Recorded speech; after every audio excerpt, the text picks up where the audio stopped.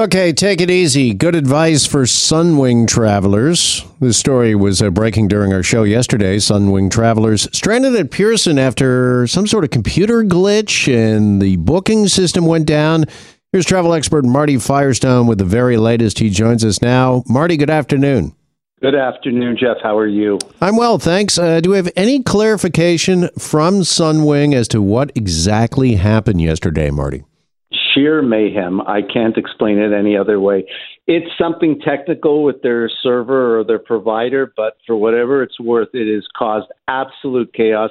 And I don't think it's over yet. There still is no confirmation that everybody's back to normal. And at some point, trips could get canceled here because if you are going on a 1-week trip and you're already into day 2, I mean, what's the point? So got to watch what happens in the next couple days. Yeah, so what's your recourse as a traveler if you've been kind of stranded at Pearson here in Toronto that, never mind the plane taking off, your vacation hasn't taken off? Yeah, that's a great question. And couple that with the pent-up demand to travel. I haven't been anywhere in 2.5, 3 years. I'm finally taking my 1-week trip. I've booked it off work. I've done all that, and I'm going to get married. Like, now what? You're not even getting to that destination. So it's beyond frustration. Now, what are they entitled to? That's the big question of the day. From a passenger rights standpoint, that's Sunwing that has to honor those things. I'm being asked, will trip cancellation or interruption cover anything? And I'm telling you, it's really confusing how to understand who's going to foot the bill, who's going to cover the costs. And that's where everybody's pretty frustrated at this point. And you know, this is obviously not the first and sadly won't be the last time we see one of these computer glitches strand travelers. I'm thinking back just a few months ago, there was a big outage right across, I think, the U.S. along the eastern seaboard there that made huge headlines. Whatever happened to just the old-fashioned way, paper tickets, having paper in your hand and boarding the plane, Marty? Yeah, it's called the computer. I mean, who's kidding who? It's helped the industry tremendously in the speed and efficiency. However, when it does have a fault, it can cause havoc that we never used to face before. And the insurance companies have got to face that issue too. It used to be just mechanical problems or weather problems that postponed or interrupted a flight. Now it's technical issues, and I don't think they've addressed it fully in their wording. All right, meantime, a U.S. judge has dismissed the federal masking mandate in the United States. That happened yesterday. There were reports that when the news broke, there were people on one flight that openly cheered. And since there is no more masking mandate on U.S. airplanes, how might this affect somebody's trip here in Canada, Marty? Yeah. So here's the deal.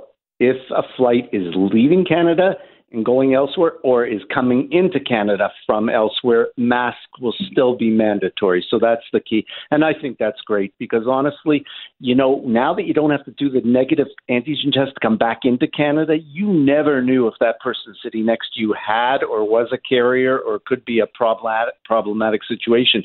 Now you were going to have no masks also. I mean, that is a problem waiting to happen. So the good news, I think anyway, is that masks will still be mandated for Canadians coming in, I should say, anybody coming into Canada, anybody flying out of Canada, and that's really important. All right, so if you're on you're leaving a U.S. destination coming, say, here to Toronto, to Pearson, and you're on a U.S. Carrier, masks are still mandated, sorry? Everybody should be wearing a mask, yes, absolutely. All right, good clarification there. And also some clarification when it comes to those that have entered Canada. You are required, and this made some headlines over the last week or so, Marty, and caught a lot of people by surprise as travel is, as you mentioned, once again up and rejuvenated, if you will, that you are still required to wear a mask for 14 days after arriving back here? Yeah, it's one of the best-kept secrets around.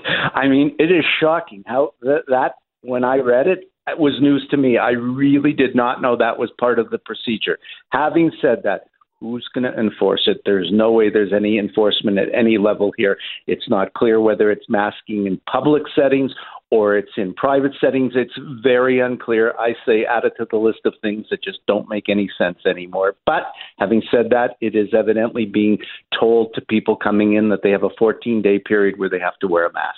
All right, and just finally, is that if you're coming from anywhere, is it just international flights? Does it matter? Even if you're Canadian just coming in from the U.S. and you're coming back from a vacation, you are expected to mask when you are back in Canada for 14 days. All right, great information as always from our travel expert, Marty Firestone, who joins us on this Tuesday. Marty, much appreciated as always. Thank you for having me, Jeff. Take care. You as well. Hi, it's Shauna, and I might be a bad parent because my kids think French fries are vegetables. Hey, it's Ryan, and I might be a bad parent because I went out for wings when my wife was in the hospital after giving birth. Johnny here. I might be a bad parent because in my house, the tooth fairy gives pocket change. But we're not alone. Len emailed us and said his 6-year-old daughter's Tarzan moment going from love seat to lazy boy by curtains made him more proud than any dance recital. And Andy left his 2-year-old at the rink. All right, guys, I'm sure we're not alone. Like Andy's kid. For stories and confessions like this, make sure you check out our podcast. It's called Bad Parents, and it's available wherever you get your podcasts. I left a glove at the rink.